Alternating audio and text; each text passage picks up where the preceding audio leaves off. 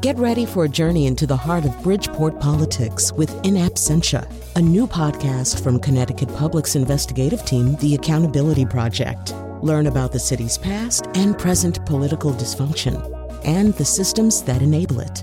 Tune in wherever you get your podcasts. Funding provided by Francisco L. Borges and the Melville Charitable Trust.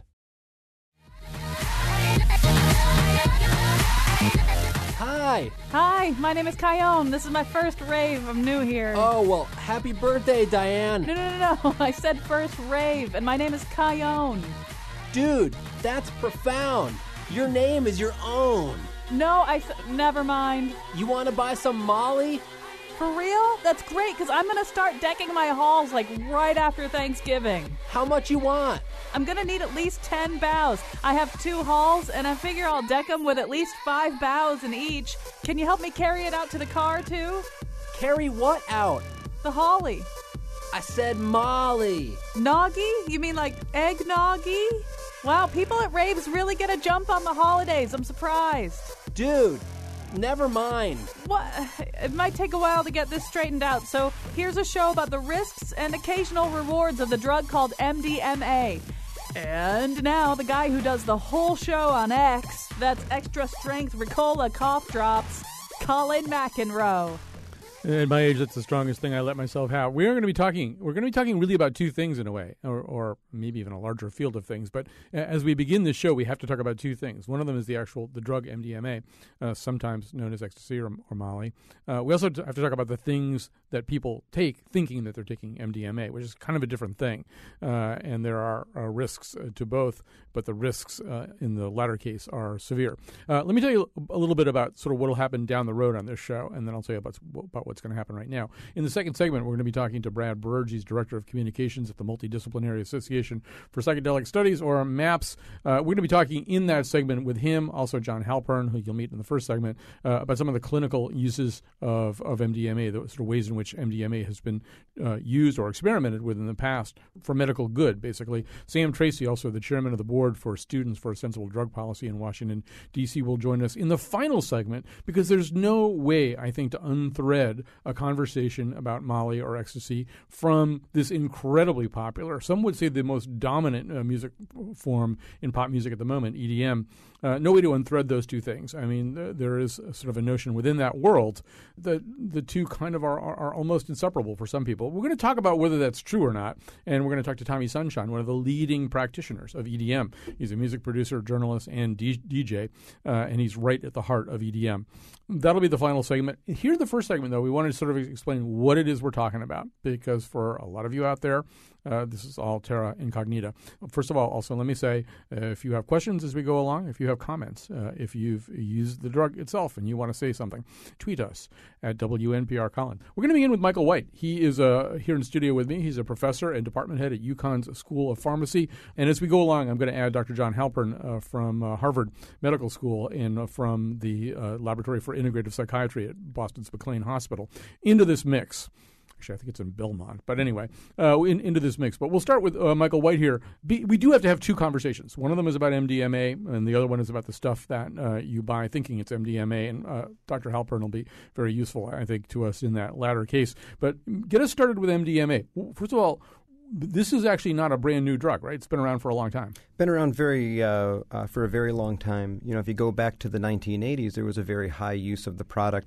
It started to wane over the 90s and in the early 2000s before making a very dramatic comeback as Molly. It used to be mostly referred to as Ecstasy, and that was a big 1980s thing. So, you know, what it really is it's a form of amphetamine, but what they did is they did some chemical modifications of the amphetamine molecule in order to give it some of these hallucinogenic properties that people seem to to really like during raves. They said that it can make them feel the music more, gives them different visual cues, brighter lights, more vibrant colors, and a greater overall experience. And then this general overall feeling of more empathy and love than they usually have. I have a crude understanding of what an amphetamine is. This seems like quite a bit more than that, too, right? We're activating some systems that an amphetamine typically doesn't do neurochemically. That's right. So amphetamines are really good at making you feel like you have more energy and increasing things like adrenaline and a different type of adrenaline that your body makes, also noradrenaline. And so that gives you a lot of a feeling of having more pep, having more energy. And this one, based on the chemical modifications that they did, also has you put out lots and lots of serotonin. So, people who have clinical depression, if they're put on a drug like Prozac, put on a drug like Zocor, those are select serotonin reuptake inhibitors, and they increase serotonin. This product also increases serotonin, and then it also increases dopamine concentrations. And dopamine concentrations help give people, certain good general feelings, and a number of products of abuse end up going through the dopamine type of system also. And then it has this very strange hormonal effect also on something called oxytocin, and the oxytocin is thought to give you that increased empathetic feeling when you're taking it. Oxytocin is sometimes called the cuddling hormone or something like that. This is associated with everything from sex to hugging. And in some ways, this sounds – one of my issues with ecstasy or MDMA all the time is – I'm 59 years old and I lead an unexciting life. But it sounds really fun. It sounds really great. The way that you just described it sounds as neurochemically terrific as something could possibly be. I'm going to get an amphetamine buzz that's going to make me feel like I've got some energy and I'll be kinetic. And I'm going to get oxytocin, dopamine, and serotonin. That's pretty much the triple crown of really fun chemicals in your body that make you feel really, really good. So why isn't it in the drinking water? Why can't I buy it in breakfast cereal? Yeah, well, let's talk about some of the advantages, especially for younger people, before we talk about some of the dangers. One of the advantages is that it's relatively inexpensive. You can get it for around $10, and the effect lasts for several hours. So, if you compare that to trying to get an alcohol buzz, that can be much more expensive. The second thing is that if you go to a rave and your parents don't know that you're drinking alcohol, when you get in the car, they're going to know that you're drinking alcohol because you smell like alcohol. It's on your breath. If you take marijuana, they're going to know that you do because they can smell it on you. Molly is odorless. Right? Molly is tasteless, and it only costs around $10. So it's easy to hide. Because it comes in a tablet form. If you see somebody, if your son or daughter walks around or you're going through their room and you find out that they have a bong, that they're doing something that's illegal. But if they go to a party, they have $10 with them, they use the $10 to buy a single tablet, the evidence is gone before they leave. To get in the car with a bottle of water, a pacifier, and a glow stick, you might have some idea. But I take your point. It's a much easier. And now we're going to add Dr. Halpern in just a second and also talk about sort of all the other things that I might be getting if I took MDMA. But let's say I was fortunate enough to take MDMA and really get the actual molecule itself. By the way, the reason it's called Molly is short for molecule. Let's say I get the real molecule itself, and I don't get a lot of other bad stuff. I don't get dog heartworm medication and all kinds of other stuff that it could be cut with, and I also get a reasonable dose. I don't exceed what we would understand as kind of a general safety envelope for taking the drug. Would there still be risks? What would be the sort of risks to me, to my body? Yeah, so in normal doses, the risks are in healthy young people are generally pretty low based on the number of people that have used it and then the adverse effects that they have. But there are a number of issues, especially for select people. So because it's an amphetamine, you have a lot of potential for adverse effects. It causes the heart rate to race. It causes increased stress on the heart. It increases blood pressure. So there are a number of people that walk around that have genetic issues and congenital issues where they're having congenital heart diseases that they don't recognize. And then when you stress them with some of these things, you increase the risk of having a stroke. You increase the risk of having a heart attack. Or more importantly, you increase the risk of them having a heart arrhythmia. And, that can be very problematic. Another thing that the drug does is it increases your metabolic rate. And by increasing the metabolic rate, it can increase your internal body temperature. So when you combine that with being at a rave and you're packed in with a bunch of other people, you're dancing, you feel like you have limitless energy, that can also increase your metabolic rate. So in some cases, some people have increased their body temperature so much that they begin to break down the proteins in their muscle, and then they leach out the things that are inside the muscle, and one of those things is myoglobin. Now, myoglobin is very much like hemoglobin, except it's in your muscle rather than your blood, and it has a lot of iron in it. All of that iron can rush into your kidneys if you have this severe muscle breakdown called rhabdomyolysis, and it can end up damaging your kidneys also. Okay, you're talking me out of this really fast. So the umbrella term also is hyperthermia, right? That's right. The temperature up around 107 degrees, you're really in quite a bit of danger. The other thing you're doing is drinking a lot of water, and apparently you can drink too much water, too. There is such a thing as that, right? That's right. It not only makes you thirsty, but it also increases the release of this other hormone, antidiuretic hormone, that causes you to retain a lot of fluid. So you're feeling really hot. You want to drink a lot of water because you don't want to get overheated, but you can end up diluting something that's in your blood, which is sodium, and you need to have a normal concentration or else you can run into issues there. And, the early adverse effects of having too low blood sodium is that you feel mental confusion, you feel altered mental states, and that's what you're taking the drug for also. So that's very hard to tease out until you have a severe drop in potassium or in sodium, and then you're at risk of dying. All right, we're talking to Michael White. He's a professor and a department head at UConn's School of Pharmacy. Let's add to the conversation Dr. John Halpern, as I said before, assistant professor at Harvard Medical School and director of the Laboratory for Integrative Psychiatry at McLean Hospital. Does a lot of research into psychedelics and to the effects of these kinds of drugs on people. Dr. Halpern, you've been listening to our conversation so far, but as I said, we're really talking about two drugs here. We're talking about MDMA, if you are lucky enough to get it. I guess lucky is sort of a word with quotes around it, or the thing that you buy thinking you're getting MDMA or Molly or Ecstasy, which probably, the odds are very high that if I do this, if I go out and make a purchase like this, I'm either going to get no MDMA at all or a little bit of MDMA and a bunch of other stuff. Can you say a little bit more about that for us? Sure. Thank you for having me this afternoon.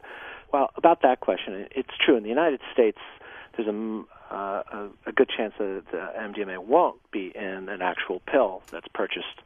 Some estimates are that 1 out of 5 pills contain no MDMA at all. So you get a variety of other substances in there, from methamphetamine to cough syrup to caffeine to weird analogs that have been used, have been exposed to humans, even less. And that's in contrast to Europe, where there's a much greater chance that the pill will be, though illicitly manufactured, will be pure. I've never heard of a single pill of MDMA, by the way, being sold for just $10. It's probably too low. And just a few things to clean up here. MDMA is not tasteless. People will describe a very yucky taste in their mouths from it. And while I agree that the risks are magnified when it's taken in an illegal setting, where you don't know the safe parameters for its use, that's quite different from what happens in the laboratory, where nobody's actually been harmed from taking MDMA. Many of the things that are described as risks, which I think were very well described, can be managed with proper preparation and awareness. You're concerned about electrolyte imbalance, low sodium. Gee, somebody could just drink a bottle of Gatorade. There, solved. But don't drink too much, which people will sometimes do, and that causes polydipsia, which can prove lethal. About 3 gallons of water could make your blood so diluted that you'll die. But the issues of overheating and the breakdown of muscles, this can happen for all sorts of activities. You have thousands of people going into the emergency room every year from cheerleading accidents. You got thousands of people damaging their livers from Tylenol taken in the wrong amount or taken in combination with alcohol. Several hundred people a year die, and a few thousand wind up needing to have liver transplants. But we don't say that this is a highly dangerous drug, and we remove it from market because there's a long list of side effects and risks from the drug. We even say, is there a safe way? What drug is safe? There is no drug that's 100% safe. And the only people that say things like people think that club drugs are safe seem to be people on the enforcement side or parents. I've never interviewed a single drug user ever saying that they think what they're putting in their body is 100% safe. Well, you raise an interesting point. As I said before, I'm 59 years old. I take a statin. I'm actually looking for something that's really, really fun and not at all dangerous. But what you're saying is that that's not necessarily in the mentality of somebody attending a rave, somebody going to a club. They're not necessarily looking for something that's really, really fun and not the least bit dangerous. The notion of danger is not necessarily a complete disqualifier or even a complete turnoff. That's right. People make informed decisions all the time. People, again, like it's athletic pursuits. You risk broken bones and brain trauma, and people still engage in it because they give themselves an informed consent. And you got a lot of people who are using hallucinogens, though, yes, they are illegal and placed in Schedule 1, which means they're the most restrictive with no proved medical use or confirmed safe pattern of use. But people go online and they read about it. They go to Arrowwood and they read all these case reports of where people are saying that they got hurt or not. But with these ecstasy overdoses of late, this wave of them that happened, it seems like, for example, we have some people that had an underlying probably cardiac condition that wasn't diagnosed, and or they took like 10 pills. Who does that? Well, let me just pause. Let me pause you there, though. Okay, so one of the reasons we're having this conversation, obviously, is that there have been a lot of highly publicized deaths from either this drug or what people thought was the drug, and in some cases, these EDM festivals. In the case of the Electric Zoo, it was shut down a day early because of these sudden deaths. And this is a little bit different from some of the other. I mean, to me anyway, as an uninformed outsider looking and reading about this stuff anecdotally, I feel like the closest thing I can think of is some of the highly publicized deaths of athletes who might have used cocaine or something like that and had an underlying cardiac condition that they didn't know about. But I don't really know how to evaluate what I'm seeing right here. I feel like I'm reading about young people who appear to be healthy, who take a drug, and maybe they don't know how much of it to take, or maybe they don't know what they're taking, and they drop dead. They drop dead right in front of paramedics. They drop dead, right in the middle of having a really great time. They drop dead while they're dancing.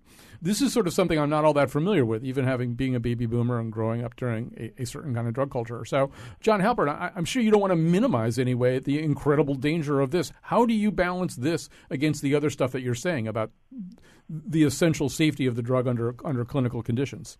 Well, it's completely different. I mean, one thing's manufactured under good manufacturing practices with a pure substance that's taken under controlled conditions where you can measure heart rate and pulse and core body temperature, and we're not having them dance to electronic music that has them hopping around at 150 beats a minute that gets them overheated anyway. So it can be safely administered in that setting. Just like, look at OxyContin, Schedule 2 opiate. At one point, there was about an estimated 500,000 Americans addicted to it. I mean, if it came up to the street, OxyContin never would have been a prescribed medication. But I'll tell you, if you have intractable pain from bone cancer, and I have the option of giving you OxyContin, you're going to be really glad that I have that in my doctor's bag to offer you. So when you have a drug with no approved, no known medical uses, any risk is then too much in that equation of evaluating risks versus benefits. But there are when there are proper indications, these things can be informed to a patient. The fact is the brain changes from like neurological pruning that occurs from exposure to MDMA. Animal data shows that post-exposure to an SSRI antidepressant in animal models appears to be neuroprotective. The fact is that those brain changes are the exact same as what occurs from the drug fenfluramine, which was approved with that knowledge that it causes that very same change that MDMA appears to do by the FDA. It was withdrawn from market because chronic daily exposure caused reversible changes to heart valves, and that's where the fen-phen thing happened, and people got hurt from it. But even there, it was reversible. Okay, I want to go back to MDMA here for a second, Dr. Halpern. Let me just go back to Dr. White for a second. I mean, it seems to me that we're talking about something. I have to sort of frame this the right way. You were describing a situation where this drug can be dangerous, and it's dangerous in a situation. It seems to me that what you described in terms of the dangers of the drug, you're describing probably 95% of the way that it's used. In other words, 95%. It's dangerous if you take it, you don't know how much you're taking, you're dancing a lot, you're in a hot, crowded situation, you're drinking a lot of water. Those are the circumstances under which it's dangerous. But I assume that's 95% of the time exactly the way this drug is used. That's right. And there's two other things that's very important. So in people who are young and healthy, there are still two other risks. One of the problems of being very empathetic is that when you're out in public, people can take advantage of how empathetic you are. And you may put yourself into situations that you wouldn't put yourself in otherwise. Robberies, sexual assaults, going with people that you shouldn't be going with because you trust them like you wouldn't have trusted them in a different situation is very, very scary and dangerous. And there are a lot of people who know about, some of the adverse effects of the drugs and, they are making informed decisions. But there's also a bunch of people who are going out that are seeing other people taking the drug and they're making a snap decision about taking it, and the other people don't seem like they're having problems. It seems like they're having a great time, and they want to have that great time also. And then the second risk is this. You get the euphoria that you have at the time that you take it over the next several hours. But it isn't that the serotonin and the dopamine is coming from nowhere. And since you're using it, what usually happens is that you undergo a period of time after you take it and you get that euphoria where you're a little under where you usually are until you can end up restocking some of the concentrations of those products also. So, one common phenomenon that I hear about people who are using MDMA is that they'll get a Saturday euphoria, but they'll know that they'll feel down through Tuesday and Wednesday. And we already know that, come Wednesday, it's a hard day to get through anyway. So if you're having the downers on Tuesdays and Wednesdays that are chemically induced, it can do two things for you. One of the things is it can make you look forward to the weekend when you can feel that euphoric rush again. And it could make you want to increase the dose the next time so that the euphoria will last a longer period of time. And that's problematic with this drug because increasing the dose doesn't give you a standard dose-related, you double the dose, you get double the effect sort of thing. You get less and less incremental benefits as you take more and more of the product. So if you really wanted to get that euphoria that you used to have several months ago before you started becoming a chronic user, maybe you would take 6 or 7 or 8 because you don't understand the dose-related effects and how to take the drug properly. All right, we need to just go back a second here to bring this to some reality here. All of those risks that were just described, where are both of you with the number of people dying every year from alcohol? There's 80,000 Americans dying every year from excessive alcohol use. They're getting manipulated, taken advantage of, all these things.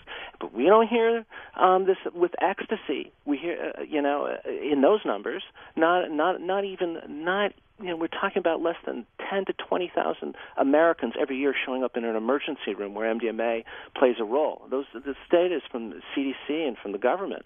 But with alcohol, it's devastating. It does all of those things that you just heard labeled with ecstasy, from being taken advantage, too much, overdose, and when it comes to the emotional after effects of ecstasy, the best data that I have, which is from research that's been completed, is that people who are prone to psychiatric illness because they have a history of it or it's in their primary relatives, those are the ones that seem to have the greatest incidence of having post-use blues. But I just want to go back to the hangover. I want to go back to the alcohol thing for a second. I mean, I have to say, I feel like that's the most rhetorically and intellectually tired argument about substances that there is in this century. And that obviously alcohol has caused all kinds of human misery. I never understand why that's an argument on behalf of something else. Why anyone would say, well, because of alcohol, we should take the problems associated with this other drug less seriously. I never understand why people bring that up. I can help explain that. And that's because there's an importance in a public health message where we're trying to save as many people as possible from hurting themselves. And it's essential to point out which drugs appear to have the highest risks for morbidity and mortality. And MDMA is not in that top-tier category. So we have only so much time we can try to win over hearts and minds of people who are going to say, yes, I'm going to still use despite all these risks. And some drug, a drug is not a drug is not a drug. Some are more dangerous than others. And to just scream about the harms from a drug that are possible without understanding how rare it is for people to actually have those risks visited upon them, I think we wind up missing the boat. We wind up losing our target audience. It may feel good for parents and people, leaders in the community because, in the absence of fact, fear can reign. Life is precious. We don't want to see people get hurt. But you destroy that public health message when you scream about harms as if it's the most dangerous drug when people who are actually using experience something else amongst themselves and their community of users. All right, we'll come back to this. We got to take a quick break here. I got producers who are really worried about how long this just went. We got a lot of ground to cover here. That's John Halpern, Dr. Michael White with me in studio. He's the head of UConn's department head at UConn School of Pharmacy. We'll be back after this.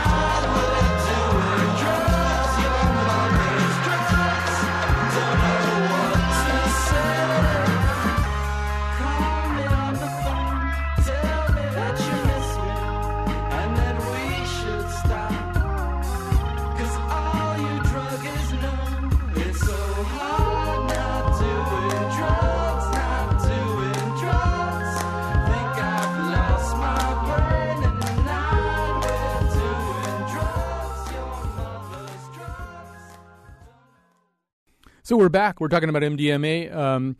In studio with me, Dr. Michael White, professor and department head at UConn School of Pharmacy. We're going to talk to Brad Burge from the Multidisciplinary Association for Psychedelic Studies in just a second, and Sam Tracy, Students for Sensible Drug Policy in Washington. But Michael White, while we're here, while we're sort of finishing up the conversation with John Halpern, so, I mean, the leap from some of the stuff that he's saying is, I think, well, this has some interesting clinical uses. We'll talk about those in this segment. But also, if you want to make a drug dangerous, drive it underground. Then you have sort of a situation where people are buying stuff and they don't know what it is. They don't know what the right dosage is. They can't look at the label. They can't ask their pharmacist. And so even if they're getting MDMA, they may be taking it dangerously or using it dangerously. If they're buying something they think is MDMA and they're not getting that, it's even more dangerous. Is there an argument for putting it in a different category, taking it out of Schedule 1 and doing something else with it? I think there's a possibility of doing that, and having products that are manufactured under good manufacturing practices that don't contain lead, that contain the same dose from dose to dose, and that aren't tainted with other products is always very, very important. Just because you had taken it before and you had this effect, you might not be getting anything that's anywhere near the same thing. And I think looking at comparative risks is valuable, and so here's the data that I was able to come up with, that in the year 2009, 4% of all emergency room visits were due to Molly, or what people thought were Molly when they ended up coming in, and so that's 4% of ED visits, which is relatively small, but that's a 123% increase over 2004. And so, we don't have, or I wasn't able to find national data for emergency room visits, but in San Francisco, from 2008 to 2011, emergency room visits went up an additional 30% due to Molly use. So, I think what's really good about a segment like this is not to overemphasize risks where the risks really don't exist, but to take something that a lot of people don't have a lot of familiarity with and then give them information that they need to have to make more educated choices, or to have discussions with their kids so that they can make more educated choices as they go along. All right, we're going to talk to Brad Burge right now. He's, as I said, Director of Communications at the Multidisciplinary Association for Psychedelic Studies, otherwise known as MAPS. Brad Burge, we're talking about this chemical. It really has been around for 100 years, and back in the middle of the last century, the Army was looking at various clinical applications for it. I know in other countries it's been used to treat PTSD, or at least it's been tried as a treatment for PTSD. Tell us a little bit about what you know about that, what the actual clinical uses for MDMA might be. Yeah, thanks, Garrett. It's great to be here. Also great to hear the comments from Dr. White and Dr. Halpern. It's been a great discussion so far. As you mentioned, there's been actually a long history of the clinical and therapeutic uses of MDMA. We often think of it as first appearing or emerging in this recreational context, in the club scene, at raves and festivals. But in fact, it first came into public awareness as a psychotherapeutic tool. As you mentioned, the Army did do some experiments with it, looking at it as a mind control or a persuasion tool in the 1950s. Those recently declassified documents have shown that. They didn't have much success with it, so they abandoned it, and in the late 1970s, therapists started using it in their practice legally to assist with psychotherapy. And some of these very properties, in fact, that Dr. White was just talking about, this opening up of empathy and this specific activity that MDMA has on the serotonin and dopamine systems, actually might be what helped make it a very effective tool for psychotherapy. So before it was criminalized, there was a community of psychotherapists, therapists who were working with couples counseling, post-traumatic stress disorder, and other illnesses and issues were using MDMA to assist the psychotherapeutic process. Now, this was before it was scheduled, before it emerged into public awareness, and before it caught hold in the media. It wasn't until 1985 that MDMA was emergency scheduled. Yeah, so when we say scheduled, we should say that refers to the classification of the drug as essentially a dangerous drug, a drug that's illegal, that has no approved legal use and poses certain dangers to the public. Yes, that's right. And all of the decisions, all of the rationale that the Drug Enforcement Administration used in 1985 to make that decision were based on these reports from recreational use of MDMA. The testimonials from the therapists and the researchers that were also presented during those hearings were ignored by the justices who made the decision, or by the administrative law judges that made the decision. So I'm assuming that, just listening to you, that you may have a somewhat similar take to much of what's been said here today, which is that we have a drug that has some pretty interesting possible applications. We've made it as dangerous as possible by making it a Schedule I drug where, in fact, it's sold unlabeled and often sold in combination with other things that are considerably more dangerous than the drug itself, used by people who don't have a really full understanding of what's happening when they use it. Does your organization take a particular position on all this? Would you like to see it pharmacologically available? Or should I be able to get it at CVS with a prescription? Yes and no. Yes, we would like to see it much more widely available. We would like to see the creation of safe contexts, safe clinical context, that is in a doctor's office where the drug could be used with supervision in combination with psychotherapy for post-traumatic stress disorder in particular. That's our main area of research that's been opening up a lot right now. We have 4 ongoing studies right now in the U.S., Israel, and Canada that are looking at MDMA-assisted psychotherapy for the treatment of PTSD. In fact, we have an ongoing crowdfunding campaign right now called Healing Trauma, which is what we're using to help raise funds and raise awareness for our ongoing study treating veterans with post-traumatic stress disorder that's ongoing right now in South Carolina. And that study is over halfway complete now, and early results are really promising. And the goal of this public education campaign we're doing surrounding this research is to motivate military and political leaders to get behind our research and show that there really are some serious, legitimate therapeutic applications for MDMA and similar drugs when used carefully in clinical therapeutic settings. Let me grab a call right here from V, who I think is curious about this. Hi, V. Are you still there? I just wanted to comment on my personal experience with the means, as I call them. I am someone who takes Adderall in conjunction with Wellbutrin and Prozac, and I'm also someone who has been dealing with depression for the last 10 years.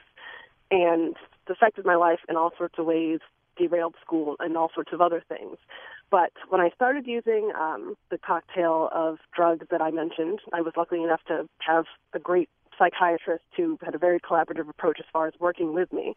It was the first time it was 2 years ago, so it was the first time in 8 years, like I woke up feeling like myself. And I've woken up feeling like myself every single day since then. And so to the point of MDMA, does this conversation make you curious about whether something like that could be worked into a protocol like the one you have? Oh, more than curious. I mean, beyond that, I have had several negative experiences with doctors. We've since moved and I've had to find new doctors. And it's like as soon as you say the word Adderall or any other drug that ends with an M-I-N-E, they're looking at you like you're a drug abuser and a drug user. I had a doctor drug-seeking behavior, and they're trained to look for it. I don't mean to cut you short. This whole conversation is going to be heartbreakingly short just because we have so much more to cover. We're going to get to Tommy Sunshine and EDM in the last segment. But, Michael White, you're listening to Brad Burge from MAPS talk about this. I assume in the scholarly end of what you're doing, this is something that's talked about a lot, right? This drug is an interesting drug for all of the reasons that you mentioned at the very outset of our conversation. The peculiar set of chemical reactions that induces in the brain and in the body. I assume it would be an attractive or interesting component to maybe some kind of drug protocol, even like the one V just described. Definitely, and so what you have to do is you have to create a pathway so that there is a part or an allowance for use in a way that's not criminalized for clinical research. And then if clinical research shows that things are promising, like the direction that things are going with medical marijuana, you can then create a scenario where you can give drug to the people who have the most specific uses for that, and you can do it in the right way. And I think that even though it's tangential to the conversation that we're having today, I think that the way that Connecticut has set up and is going to be administering the medical marijuana law in the state is a good model for some of these types of products that have uses for some people who have wasting disorders, people who have muscle spasticity, people who have horrible nausea or increases in intraocular pressure, but not allowing their overall general use. And to create something like that, I think gives us a template for how things can be created going forward for some of these other products as well. If those products in clinical trials, looking at good quality data, good controlled data, can show that they have effectiveness. All right, we're going to take a little break. We're going to come back with Tommy Sunshine and Sam Tracy. Talk about sort of the way MDMA is used these days in conjunction with really probably the dominant pop music form of the moment.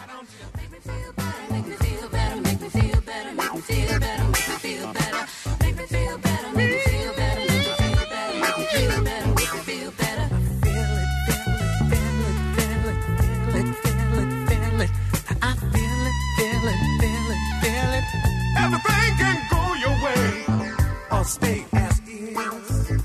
I'm not for turning gray just to get one kiss. Play a record that you like, play it all the time. If it sounds good to you, then you don't mind buying. Oh, you got to make me feel better, make me feel better, make me feel better, make me feel better, make me feel better. Why don't you make me feel better, make me feel better, make me feel better, make me feel better, make me feel better, make me feel better, make me feel better, make me feel better, make me feel better, make me feel better, make me feel better, make me feel better, make me feel better, make me feel better.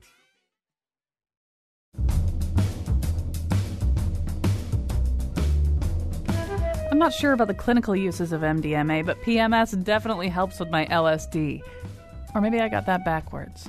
I'll go check with that talking rainbow unicorn robot over there.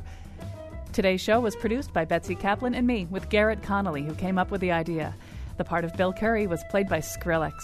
For links, photos, stories, and video of the staff of the Faith Middleton Show dancing for 7 straight hours and trying to drink water while they have pacifiers in their mouths, they keep forgetting. It's so cute. Go to our website, WNPR.org. Greg Hill tweets for us at WNPR Colin and appeared in our intro. And now, back to Colin. What is EDM? What does it stand for? It stands for electronic dance music. I don't know, it sounds like it's like... Have you ever taken Molly at an EDM show? And how did it affect your experience? Everything was surreal. You weren't scared of being looked at weird. It just made you feel really free. Lots of energy. You're always happy. Those drugs pretty much just put you in a state of happiness. Do you think it gives these concerts a bad name? Kind of, yeah. People overdo it and they don't stay hydrated and everything, and they end up dying at these festivals and everything. But, I mean, it's all in how you use it. It's all about moderation. It's all about safety. Safety first, always. All right, safety first. Let's talk a little bit about this specific style of music, EDM, electronic dance music, which really is, I think at this moment it's fair to say, the dominant style of pop music in America. But it's inextricably wound up with the notion, anyway, of using MDMA while you dance, while you attend one of these gigantic festivals. Excuse me, 300,000 people went to the Ultra Music Festival in Miami last year. That's how big this gets. So joining us now is Tommy Sunshine, who's right at the center of all this. He's a music producer, journalist, and DJ, knows the scene incredibly well. He is the scene incredibly well. Tommy Sunshine, you've been listening to a lot of this conversation. Obviously, the kind of music that you perform, produce, and love has now acquired kind of this... I don't know if taint is quite the right word, but obviously people are now talking about it very much in connection with the idea of using a dangerous drug. Is that fair? Is it fair to think of EDM and say MDMA in the same breath? I think that they're joined together for ease purposes. And I feel like, the people that go to these events and that experience this music, the majority of them are going there to experience this music, and they love this music. This is a culture of music lovers. And inevitably, in subculture of any kind, and in a large gathering of any kind, there's always going to be some sort of substance that's going to drive underneath all of that. And that goes rock concerts, football games, it's alcohol, there's always going to be something that's going to weave its way into the equation here. So when disco was king, people were doing lines of coke in bathrooms, and so you're sort of saying, well, this is a thing that goes with it. Although I guess what I hear, and I'm too old and ignorant to know how to evaluate it, is that really there are a lot of people who really feel like they need the drug to listen to EDM. They need the drug, that it's part of the experience. To be there, to be dancing, to be on the drug is intrinsic in a way that, I don't necessarily need pot to listen to Crosby, Stills, and Nash, and I don't need cocaine to listen to Donna Summer. Once again, is that fair? I mean, I know from just our pre-interviews with you, you're not using MDMA or anything else, right? I'm 8 years sober, so I'm completely on the other side of all of this. But I can tell you that, when you're on a dance floor and it's 2 o'clock in the morning and your eyes are closed, and the bass line hits you in just the right way, there is nothing that needs to be augmented with that for that to make you feel something. I mean, this music in and of itself is emotional music. It's got a tremendous amount of feeling in it and a tremendous amount of passion. And when you feel that strictly from the music, and you hear that in the context of being in a crowd of 100,000 people who are absorbing it all at the same time, you can understand why there would be this interest in an even more heightened state of experience, because it's really a tremendous and incredibly moving thing. Do you feel as though EDM, we're talking to Tommy Sunshine right now, do you feel as though EDM as a genre, as a community, as an artistic community, needs to have a response to this? In other words, the coverage is starting to emphasize the dangers, the occasional deaths from drugs at these concerts, and it's getting, as I say, a stigma is beginning to attach to it a little bit, at least in mass media coverage. Do you guys, and there may not be a collective voice for EDM, there probably isn't, but do you feel as though artists need to say something one way or the other about this?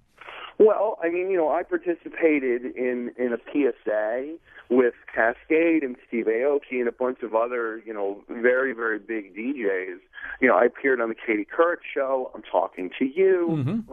We're all trying to reel this in and make it so that, there is a bunch more awareness and understanding, and with education comes better choices. And I think that that's really important, because if you have all the information, which in the internet age, there's no reason why anyone shouldn't know the entire battery of information that comes along with stepping into this kind of culture and stepping into those kinds of choices, you can read all about it, and you know what you need to do, and you know what you shouldn't do, and it's all out there if you want it. But we're all really pushing hard for awareness and education, because through that, there will be less bad experiences, and the stigma will eventually fade.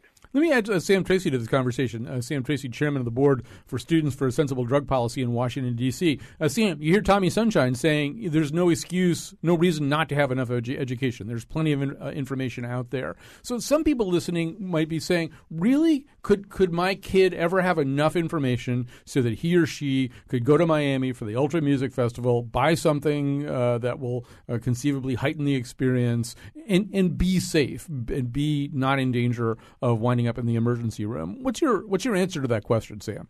Yeah, I would say absolutely. I mean, education is one of the most important things we can be doing. I think a lot of that does get tied in with the regulatory side of things.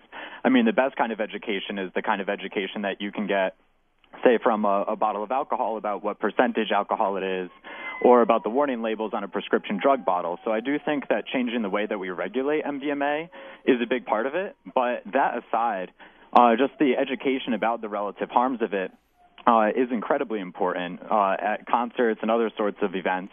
One shining example, actually, just recently was in response to those recent deaths that you were talking about earlier in New York City and such. There was the Tomorrow World Music Festival, which just happened in Georgia recently.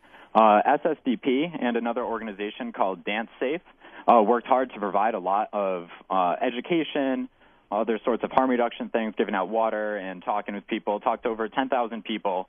And at a concert with over 140,000 attendees, there were no fights, no arrests, and only 17 medical transports during the entire concert, which 17, yeah, that's unfortunate that those did happen, but that's an incredibly low rate for an event of that size.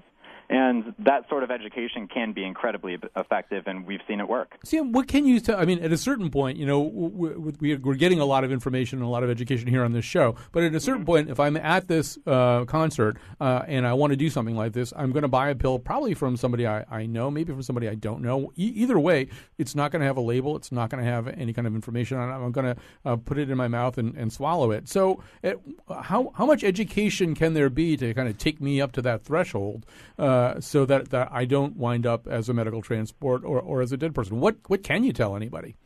Yeah, that is difficult, and I think that it is important for us to be doing a lot of education ahead of time, as we were talking about with this show and other sorts of materials. But I think that the ideal situation is really having people at that venue, ideally being able to test those sorts of drugs. A lot of the time, Dance Safe totally depends on where it is, but they offer drug testing kits that if we have that sort of regulatory environment in which people are comfortable bringing their drugs somewhere to be tested so that they know if it is MDMA, what percentage it is, how much it's cut with, it's some completely other drug as we were talking about. I think that kind of hands-on stuff is invaluable, and it's really too bad that sometimes in the name of safety, people will prevent that sort of testing when really that's the sort of thing that would go the farthest in making sure that no one gets injured or dies at these sorts of events. We're going to go out with a Tommy Sunshine song, but Tommy, you got about 30, 40 seconds left here. What would you say? What would you say to somebody heading towards an EDM event, wondering whether or not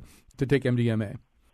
It's a personal choice, and I fight really strongly for personal choice. And, everyone's life is a different journey, and we all go through different things, and we all deserve a weekend after working hard at what we do. And you just have to, really take a look around and, assess what you're dealing with.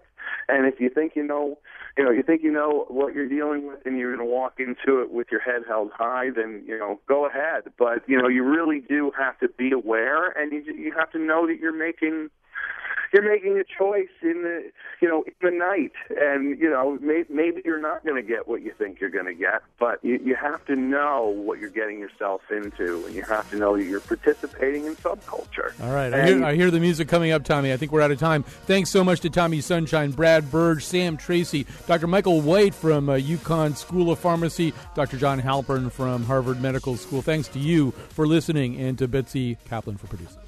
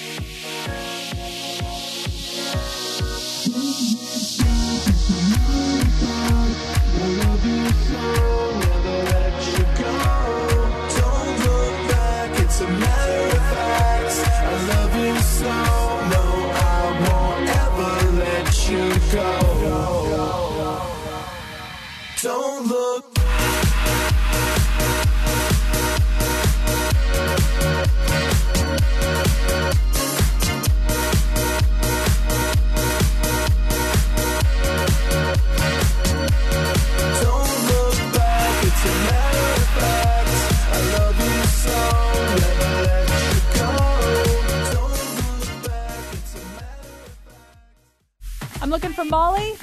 Molly? Anybody? Molly? I'm Molly. Oh, hi, I'm Kyone Wolf. I'm friends with your cousin Steve. He said I should introduce myself if I find you. Oh, cool. Nice to meet you. You too. By the way, do you have any Molly on you, or? Yeah, for $20. Sold.